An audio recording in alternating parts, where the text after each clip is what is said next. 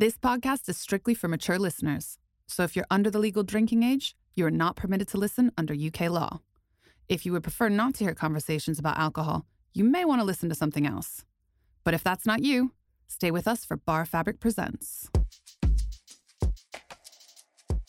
Hello and welcome to Bar Fabric Presents, a podcast brought to you by the Brown-Forman Advocacy Team. Each episode, you'll hear from our team of ambassadors as we share stories about the brands we're proud to represent and the people who've inspired us along the way. I'm Ali Didienko, and it's my pleasure to welcome you to this episode of Bar Fabric Presents. In every episode, you'll hear from one of the team defending drinks that either have a bad rep or are overlooked in a segment called You're Wrong About. In this episode, Charlotte will be stating her case for why she loves to drink at large chains. You'll also hear How'd You Get That Job?, where an industry expert will delve into the details of their career and give tips on how to get a job in their profession. And the best bits from our catch-up with Johan Eklund of Sharp & Dapper. Plus, in this episode, you'll hear Joseph's conversation with John Robinson. All of that's still to come, but first, here's Charlotte. Hi, I'm Charlotte Coyle, and I'm here to tell you you're wrong about chain restaurants. Let's pause before we even get going. I know that none of you are truly against chain restaurants, and of course I believe it's incredibly important to support our independence. But when you're hungry or thirsty, or simply walking around looking for a great experience, I want you to consider bumping the chains higher up on your list of options. The rest of my Bar Fabric team often laugh at me for my absolute passion for the chains. I have a favourite one in particular. I can give you some clues, and if you ever meet me in person, it's not a reach to assume that I'll recommend that you visit. My favourite chain invented potato skins. Imagine having that as a claim to fame. They have a propeller near the bar in every venue because the bar propels the rest of the restaurant. They have consistently excellent cocktails, corn dogs, and of course, Jack and Cokes. Something in particular that amazes me and fascinates me about this venue is their passion for flair bartending. They've really been key in popularising it. They host Bartender Olympics globally every year, with the skills they've learned on the job being tested to the limits over several days. Now, I won't pretend that I know anything about flair bartending. I kind of missed the boat on that one. But I know it takes an inordinate amount of dexterity and practice. I know bartenders who've worked there 15, 20 years ago who still use all the same techniques. I've had the pleasure of working for them and with them over the years. And even now, I'm still blown away by their attention to detail and amazing customer service. Working in a chain changes your bartending DNA. I spoke to a friend recently and asked them to reflect on their time in the chain. Joe said he still asks himself, years later, what can I do better every day? This was instilled in him until it was second nature, and now he sees this as a classic trait of a corporate bartender. The checklists to aid his consistency were key for him then, during setup, service, and breakdown, and they are now that he's a business owner. I do love a checklist. This is something also incredibly important that we can learn from chains. What's amazing about having so many venues all over the UK, or even all over the world, is you're not limited to working in one place or waiting for an independent bar to expand, which we all know can be a huge challenge. It's much easier to move up the employment ladder. Almost everyone I know who has worked in a chain restaurant or bar now owns their own restaurant or bar. No matter what you want to create in the world, the business skills you can learn from a venue like this are key to moving forward with your career. Chains, realistically, should be the exact same no matter where you are. You should be able to get a drink that looks the same and tastes the same, whether you're in Edinburgh, Liverpool, or London. There are so many parallels between this and making whiskey. We need Jack Daniel's, for example, to taste the same wherever you go. Jack Daniel's is an extremely powerful brand. It's one of the biggest spirits brands in the world. Its influence on bars worldwide is something I find incredibly inspiring. I feel the same about chains. Their power and influence on the bar industry is huge. It's something we should get behind. We have the power as consumers to spend and support wherever we want. And it's absolutely important to support our local businesses. But sometimes when you need something familiar and something with no surprises, you've got to get to a chain. I really, really love my favourite chain. I find the consistency incredibly comforting. When I'm travelling for work and feel like I'm really far away from home, I think it's really key to have things you know. So I always look out for the familiar white and red stripes. That's another clue. Thanks, Charlotte, for reminding us why we find comfort in visiting a bar where nobody knows your name. Today, we're lucky enough to have Jackie Zykan with us. She is a hugely versatile figure at Brown-Forman. In her role as Master Taster, she leads the newest releases out of Old Forester. She's based over in Kentucky, but she also works around the globe as a brand ambassador too. So we've got her here with us today to talk a little bit about her career and her role at Brown-Forman. So how are you, Jackie? I'm fantastic. How are you? Good, thank you. Thank you so much for talking to me today. Okay, so as you probably know, being a brand ambassador across the globe, a huge part of advocacy and a huge part of some activations is hosting dinners and food pairing events. I was wondering what is the most interesting Old Forester flavour pairing that you've seen in food, if there is one that comes to mind. Yeah. So, and, it depends on the concept and what they're wanting to do with those sorts of things. And, it kind of goes all across the board. Thankfully, for a lot of the products we have. So I know y'all have 1870 over there as part of our whiskey row lineup. We have 4 whiskey rows. So isn't it a very nice thing to do them all in order? And the flavor profile actually works in order for doing a 4 or a 5-course meal for it too. But I swear by it. I swear up and down by the Old Forester 100 proof. Specifically in a very clean, very classic old-fashioned with lobster bisque. It's like the weirdest thing, but it's so good. It is so, so good. I swear by it. That sounds amazing. Now I want that right now. Yeah, me too. So Old Forester, as you and I both know, was started by George Garvin Brown in 1870. So something that I really love about that story is that obviously it was the first bottled bourbon, but George Garvin Brown was kind of one of the first people to use marketing as a tool. I really think that's incredible, just considering, how huge marketing is as a tool for us today. And obviously in that frame of mind, we've had huge amounts of progress in the industry since 1870, but not just in terms of how we bottle and market bourbon. So with that in mind, let's not think 150 years ahead, but where do you hope American whiskey will be in 50 years' time? Honestly, I just hope that the boom that we're in right now doesn't fizzle out as just another trend. Drink trends tend to cycle through in give or take 30, 35-year periods. So we're kind of not even to the midpoint of it yet.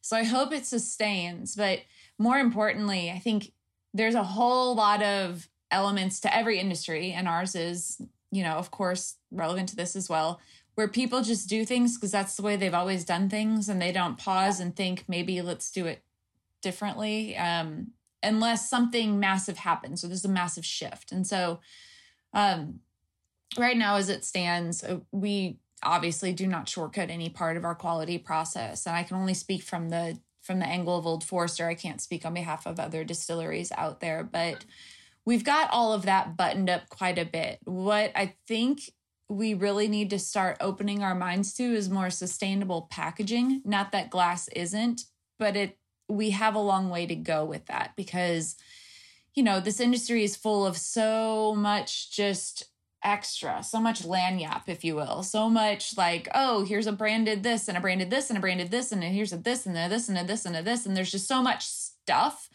that we really do create piles and piles and piles of branded things that then just sit on this earth that we're all kind of sharing with each other. I just think eventually we're going to have to market things and package things into much smarter vessels and smarter ways.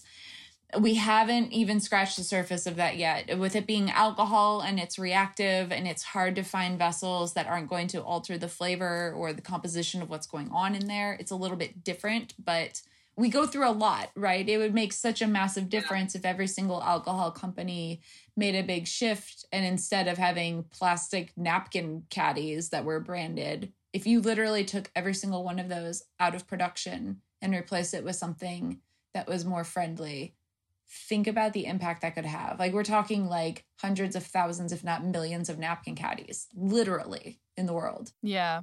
I think that goes a lot for a lot of Brown-Forman distilleries as well. Like, that's, on a kind of a personal note, that's one of the reasons that I love working for them, because it does seem like Brown-Forman are really making moves towards, you know, being zero waste, and everything is recycled, and, you know, they're really trying to become forerunners in that sense, in sustainability, which is really cool. Definitely. You mentioned our UK bartenders pick, the barrel pick, earlier, and I just wanted to ask you a little bit more about that. We've kind of touched on, you know, having a well-trained palate and picking different notes out. Obviously, bartenders, I think, have quite a different palate probably to a consumer. So I was wondering whether you found anything interesting or unique from that barrel pick that you haven't really seen, or any notes that people picked out that you thought, that's quite interesting. The most beautiful part about that pick was that it was a moment in history for not just the brand, but for all of them as well. I mean, it was the first single barrel ever that's been done for that market. And it was picked by those who should be picking it, which is bartenders. I will always have the secret deep down loyalty to bartenders, because that's exactly where I came from. So I remember doing the pick, and I remember being really, really impressed by, because these are people I had, you know, we're all strangers in the room, just being really impressed by how fine-tuned everybody's palate was, and how much people really agreed or very strongly disagreed with each other, because everybody is always, you know, you have your own idea. But from what I remember, though, it seemed it didn't really upset anybody. The one that they picked, it was in everybody's top selection, but there were a couple people that were like, I really like that one, and then we didn't get it. But it was funny. Yeah, it's very interesting from a bartender's perspective, because you are subjected to so many different flavor profiles on such a regular basis that your sensory bank is so much more broad than just the everyday, I hate using this term, the everyday Joe, you know? So I always trust a bartender's, always trust a bartender's palate, for sure. I wish I think, do I have a bottle of that at home? I got to look and see if I have a bottle. It's sold out in the UK, like really, really quickly. Oh, yeah. But yeah, I thought it was really encouraging because, you know, you can be a part of social media groups for bourbon, and there's a lot over here in the UK. And it was a lot of, you know, consumers and whiskey fans who were really loving that barrel pick. And I thought that was really nice. I thought it shows that people put their trust in bartenders, I suppose. But I'm like you. I'm always like got that loyalty to bartenders. So I would love to. I've only tried it once. I think I tried it that day in Manchester when you came over and did the tasting. But I would love to try and get my hands on another bottle. It was very well balanced, and I think that's the beautiful part, is that it's not that, oh, bartenders like everything to be super fruit forward or super sweet or super spicy or super whatever. It's that there's an element of balance and structural integrity that barrel had, that they sort of were able to sniff out through the varying flavor profiles. And I think that's kind of what it comes down to, is that, you know, the cocktails that make it on the list are usually, or you hope anyways, the best versions of the work, right? Like you went and you were inspired by whatever, so you captured it in liquid form, and here it is. But you know, you had to alter the acid, you had to alter the sugar a little bit, you had to alter this. The general like public's palate and what they deem in their mind as, oh, this is good, really is all just an experience of a stage that's been set by bartenders. It's really fascinating to think about it. There's a certain, I don't know, there's a certain power of influence there that is much wider and more broad than you really realize. It's only every now and then that you get the people that come in and are like, let's make something different. And I want this thing that I had on this one cruise ship this one time, and it was this one color. You can make that, right? And you're like, what are you talking about? But for the most part, people don't just like, you know, a la carte piece it together. They rely on a cocktail menu or they rely on a suggestion. Those drinks are constructed in general. I don't want to say for everyone because I've had some pretty poor ones in my day that came from a list, but like in general, they're constructed with balance and to offer diversity of flavor profile. And I think it's really interesting because we do the same thing. All the barrels in the program to select from are different. They all taste like different things, but they all have a balance to them in varying degrees. And that group really honed in on what was going to be structurally sound. And they did a really great job. That's amazing. If you could give those bartenders or a younger version of yourself a piece of advice. They don't want it, trust me. So let's put it another way. If there was a skill that you would say bartenders should focus on or bartenders should maybe consider looking into if they were wanting to jump over the bar and come to this side of the industry, is there a skill that you would say you find important? Honestly, the most standout skill, I hate even calling it a skill, but like it's whatever, it's so funny, was punctuality. Like there is this thing, I'm like covering my face like in embarrassment with this right now, but there is this thing in the industry where a lot of brands come to realize from experience after experience after experience that when they try to work with people in the alcohol industry, in the bar industry specifically, they're always trying to superimpose their 9 to 5 schedule onto someone who is not used to that. So someone who has, in their perspective, an unorthodox schedule of operation, right? The corporate world doesn't operate on that schedule for the most part. And I think showing up on time, at minimum on time, if not early, is going to win you points across the board. If you want to make that transition from bar behind the bar to in front of the bar, working for a brand or working in production or in marketing or any sort of corporate applicable whatever position has to do with booze. Yeah, I completely agree. So I know, I'm sorry, I don't have any like make sure you study chemical engineering or whatever, like do it or don't. There's a lot of people in bourbon that honestly don't have scientific related degrees. I'm not one of those people, but I know them. Like they've got psychology degrees. Like there's people who are in positions similar to mine that literally were stand-up comedians their entire life. And then all of a sudden just like really like drinking whiskey and here they are. But it's so interesting because people think, oh, you know, if you want to work in alcohol or in whiskey specifically or whatever, like, oh, here's the job. You're either going to be the master distiller or you're going to be a brand ambassador or those are the jobs. That is absolutely not the case. We have literally like, we employ interior designers. Those are the people that are designing all of our spaces and our home places and all of those experiences. Like we've got graphic designers that some people are sitting right now in a program studying graphic design thinking that they're going to make, I don't know what the hell, but you're one day going to design the birthday bourbon label. You know what I mean? Yeah. It's like very interesting, like accounting, legal, all of that, like that all touches this industry. And it's much more diverse and layered than you really realize. So there's a lot of places where you can fit into it that didn't necessarily require, you know, studying jars of scented cotton balls or something.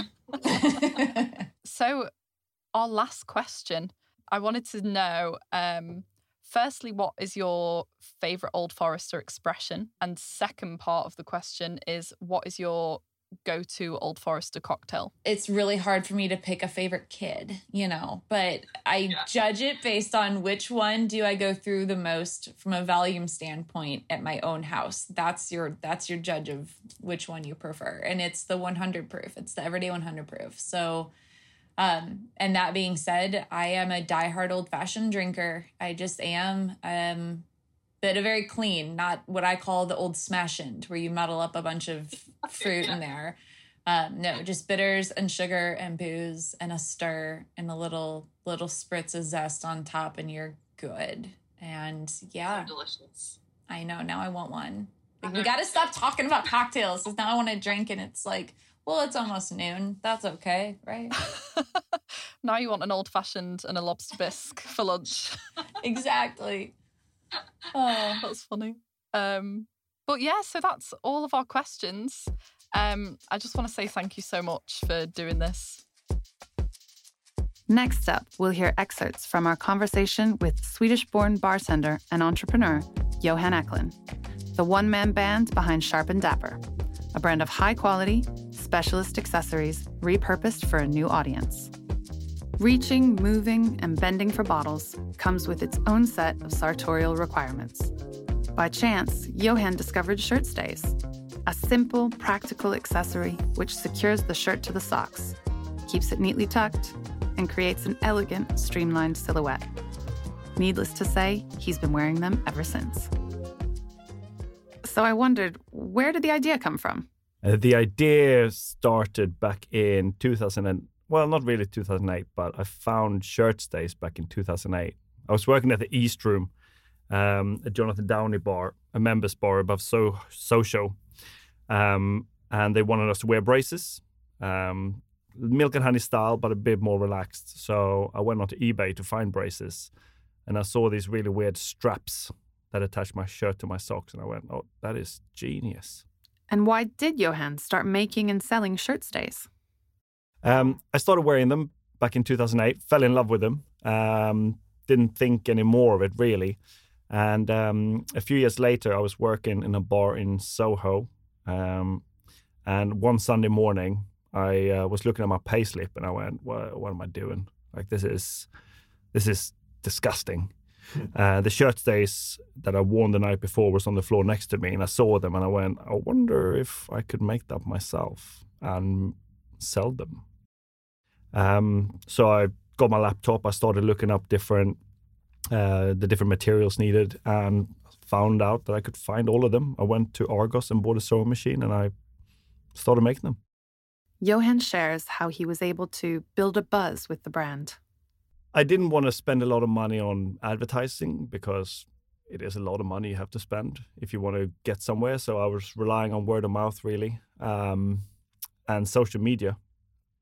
And it worked really well. After a couple of years, Durham went off and bought a pub, so he couldn't be part of the business anymore. So I bought him out, and it was just me. So when it was just me, I had to support. It became easier, money-wise. And I worked at Happiness Forgets for about 2.5 years, I think it was, whilst running the business. And then it just come to that stage where I was selling enough so I could support myself. And what were some of the challenges growing a small business? You know, I was single. I was living in a really nice flat share. I was working from my room. I had a big room in the flat share, so I could work from there and sleep there. I was loving it. It was a really good time of my life. I loved working at Happiness Forgets. Couldn't wait to get into work every day. And then I came home and do something else that I found really interesting. And setting up a business is fun. It is really interesting. If you enjoyed today's segment with Johan, be sure to check out sharpanddapper.com.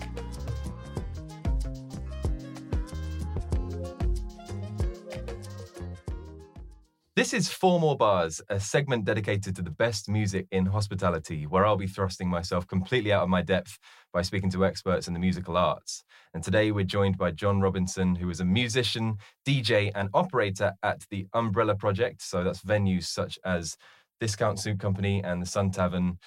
Thank you so much for being here. Thank you for having me.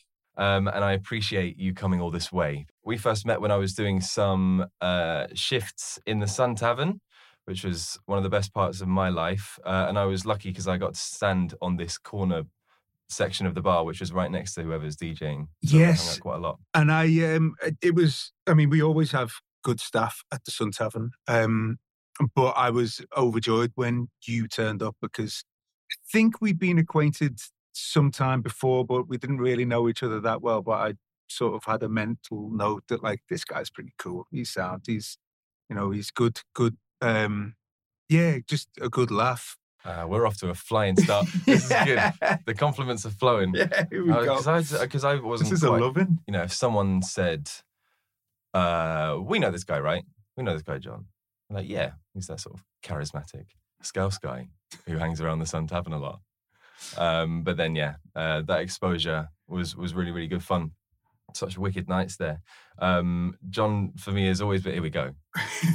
John, for me, has always been, I've got it written down here. I quite like it. He's the personification of the Umbrella Project's casual but very real involvement in the world of music. It's also, you can speak in a second, it's also blindingly cool and leaves me all starry-eyed, but obviously on the surface I'm trying to maintain all cool. Like, it's fine. Yeah, I know all the bands. Well, I think the first bit absolutely is like, I believe I probably am the personification of everything that is music about the Umbrella Project, in the sense that it's my bloody job to be. Just so we can clear it up ahead of time for anyone listening, if you had a business card, do you have a business card? I've had business cards. What would it say on it for your current role? Head of music. Oh, that's a wicked role. Yeah, it's all right. It's kind of, when people ask me what I do, I ask myself that question out loud to them while they're asking me, because it's like, all those umbrella terms that like head of, I've been head of comms as well, or comms manager or something like that. Because that sounds quite good. With the music comes events, and some marketing and some sort of social media side of stuff and things like that. So, my hat has been on all of those things. Is that a saying? I think you've worn all of those hats. I have. I've had several hats. Yeah, I've had those hats. Yeah. Not your hat applying to several different roles. My hat has been on several hat stands. Yeah, you're right. Yes. I love that. Well, the way that it's going to work today, yes, is that we're going to talk about a few songs that I've got you to select ahead of time. And there's a little disclaimer that I will always make in this. I will always get my guests to send me their list ahead of time, because what I cannot pretend to do is have you come in here, say whatever song you're going to say, and then for me to be like, I've got all these opinions about that. Yeah. I develop them ahead of time. Good. Make no mistake. A second thing, due to licensing issues, how it is, sadly, I cannot play these songs, but we will, of course, release a playlist alongside the podcast so that people can listen along if they fancy it. Perfect. And then I don't have to sing them. You don't? Well, you can. We can. We'll see how it goes. All right. Well, let's get into it. We have, first of all, a song to go with your favorite cocktail. So what is your favorite cocktail? Well, the question is kind of like trying to ask what your favorite song is. And it's like, do you really have a favorite cocktail? So I went with Corn and Oil, because, it might not be my favorite cocktail, but it's certainly one that I love. That's cool. It kind of, I think rum was the first spirit that I fell in love with when I was younger. Not that young, like after I was 18. But it kind of... it's an effective disclaimer. Yeah, thank you. But it kind of coincided with my love for reggae as well, which kind of goes hand in hand. And so I picked a reggae tune that would go with the Corn and Oil, which is pretty much any reggae tune. I picked Lonesome Journey by Eek-A-Mouse. And Eek-A-Mouse is, again, Eek-A-Mouse is someone that I've had in my life from like quite young, because I remember like my brothers and my mum and dad to play him. And he's like, you've heard the song because you knew it anyway. Yeah, I knew it the whole time. But he's basically a sing-jay, which is a kind of thing that happened sort of like late 70s and early 80s in reggae, which was that you have DJs, and DJs are not the people who are actually the disc jockey, but they're like the toaster, the MC, which was pretty much a precursor to rap as well. But the sing Jay is like somewhere in the middle. So he kind of sings, but like kind of toasts and like sort of does his like sort of rhymes, like sort of half spoken, half sang. And Eek-A-Mouse's voice is just, it's one of my favorite voices in the world. It's just it's so soft and just so comforting. Yeah. And like kind of therapeutic as well. So like sort of that on a beach with a corn and oil. And this song is, there's a kind of melancholic edge to it as well. It's like it's talking about a girl that's left him and yeah, she's gone. Yeah, she's gone. Yeah, it's just lovely. And yeah, just so sweet. And so, yeah, I love it. Yeah, I really enjoyed it. I think of all the genres I've had the least time spent with reggae, really. But it has featured a few times in like various reggae phases that I've gone through. Eek-A-Mouse always comes up. He's got this really signature sort of style of scatting. Yeah. And, yeah, I really enjoyed it. I thought it was really nice. So easy to listen to. It feels stripped back. All right, I think that's a really good answer. Corn and oil, wicked cocktail, rum and falernum stirred together. Brilliant, sort of boozy but tropical. Yeah, and easy and simple as well. Yeah. All right, okay, well, that's brilliant. We can move on to the second song. The second section is song to sort of take the room up a level. Yes. Well, what I originally picked for this, which was a song that wasn't on Spotify, which meant that it wouldn't be able to go on the playlist. So I'll just give like a little shout out to it. Is a song called Mustafa Dance by The Clash, which is basically their kind of dub version of Rock the Casbah. And so I was playing this question as I found it, in the sense that as opposed to like I think quite often like DJs get asked like, you know, what song do you play to get the dance floor pumping, or, you know, other words to that effect. Yeah. But I was going, okay, this is the one that I'd play to sort of just take it up a notch. Yeah. And this would be a pre-banger. And it's nice because it's you're laughing at me and I understand why. I like it. But I'm definitely going to assume that word, pre-banger. Pre-banger, yeah. It's like pre-drinks, but yeah. It is precisely like that. Yeah, musically. Audible pre-drinks. Audible pre-drinks. But yeah, this song is, so it's basically, it's got the chorus of Rock the Casbah, but it's got like, the verses are all sort of like really stripped back. And so, you know, people kind of start moving, but they don't know why they're moving, and then it gets to the chorus, and then they're like, oh, I remember, and like the chorus is kind of stripped back as well, so you don't have the Sharif Don't Like It. But anyway, that's the song that I didn't pick.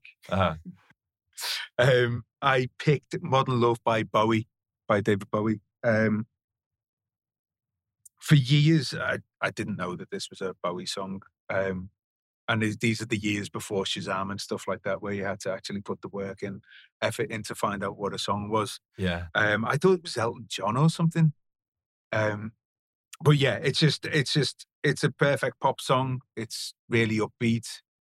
And it still feels a little bit obscure as well. It's almost like... Yeah. But I feel like the sort of chord progression in it immediately is quite recognisable. You would recognise the song, but maybe not associate it immediately with David Bowie. Yeah, exactly. I mean, that's how I felt for much of my life. Yeah. It is such a banger. Yeah. I've enjoyed this so much, getting people whose music taste I've long respected to send me a 4-song playlist. Yeah. Just really joyful in sitting there, especially when one of them is a song to take the room up a level, and just seeing how different people approach it. Different people do it, because it's different, I guess, different, what's the word I'm looking for? Well, different genres quite often. You know, different people play with different styles really. So, mine is, as I was saying before, for the Sun Tavern, it's non-specific rock and roll. What the hell is that? But it's everything that it can be. And then like sort of like vintage soul and funk down at Discount. So different people but the one thing they're all going to have in common is they're going to be pretty good. Yeah, it certainly has been that way so far. And like you say, it is just this, different genres and different philosophies on it. And testament to that is this was just so resonant of my time. Sure. At the Sun Tavern, thinking, here we are. It's about 10:30 p.m. and 10 p.m. And you'd be hearing Modern Love. That's my feeling. Really? Or is it a bit earlier than that? It'd be later than that. Would it? For me. But however, I'm not the only DJ that plays there, so Yeah. All right. Well, you are head of music. Yeah, but I mean, I don't rule with an iron fist. You're a cool head of music. So chuck the book out the window. I mean, mate, if someone's got the bangers to be playing this one at 10:30, then I'm all for it. Oh, I see. Because then you've got to follow it with. Then whichever way their river meanders is. Very nice. It's fine by me. More of that. But it is. It's such a great tune, and it feels like you kind of. It's almost like one of those tunes you forget existed until it comes on, and then you realize you know all the words to it, and you're like, And I remember playing it at like 12 o'clock at New Year, a few years ago, and it was like it went down like enormously well, and I was like, you can stay. That's a pressured moment. Yeah. I'm trying to think about what we used to play at Satan's Whiskers. I think I put, maybe it was Unbelievable by Notorious B.I.G. or something. That was a hip hop place. Sure, yeah. But it has to be something that everyone knows. Yeah. So that's quite a bold move with this one. I thought so, actually. Thanks. But it did go. It went wild, and I was like, you made the right decision there. Oh, that's wicked.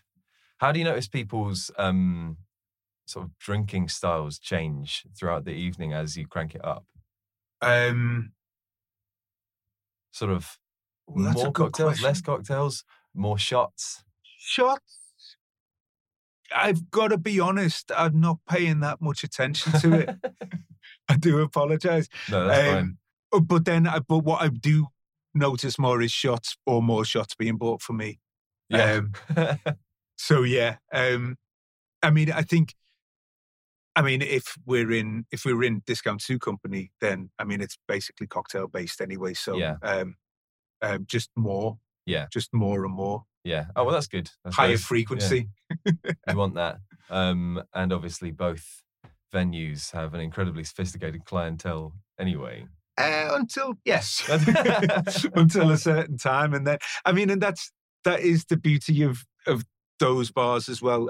I think talking about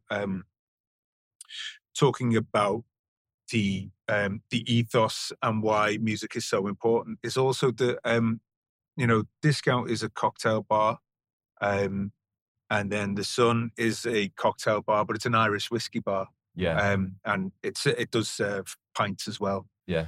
So it kind of ticks every box really. But in the sort of cocktail bar vibe, you don't really get that many that have like a kind of dive bar-y sort of vibe to it as well, where it's like, until 10:30 it is okay, everyone sit down. You can stand if you want, but after 10:30 we will crank the music up a little bit, and we do like to get raucous, and we kind of wear that on our sleeve, and we're like, we make no bones about it. That's what we do. There are plenty of times we'll get reviews saying it's a bit loud at the weekend, and it's like, yeah, sorry for that, but it is. Well, I would say the two of them gracefully walk such brilliant tightropes. Sure. Not leaning too far in either direction, sort of being a really traditional pub in one aspect for the Sun Tavern, but then in the other, it all feels so well put together and considered and curated. Yeah.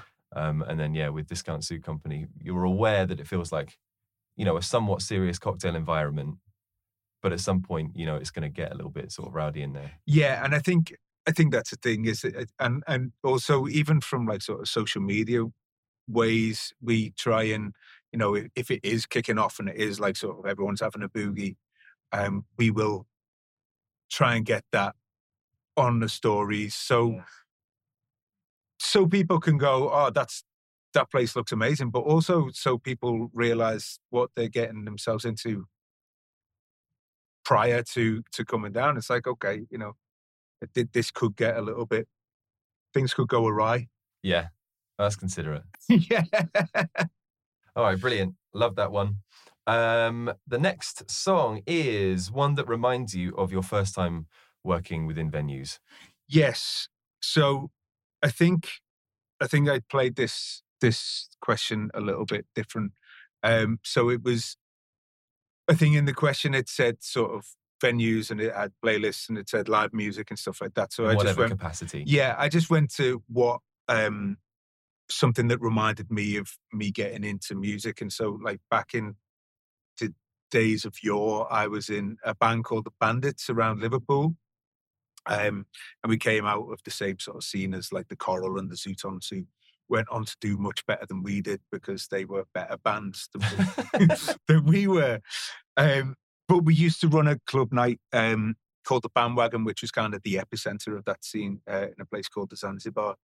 And so that's where we started DJing. Like, you know, we weren't playing bangers. We didn't have the idea of bangers o'clock. Like we might play a little bit of Otis Redding, just like, oh wow.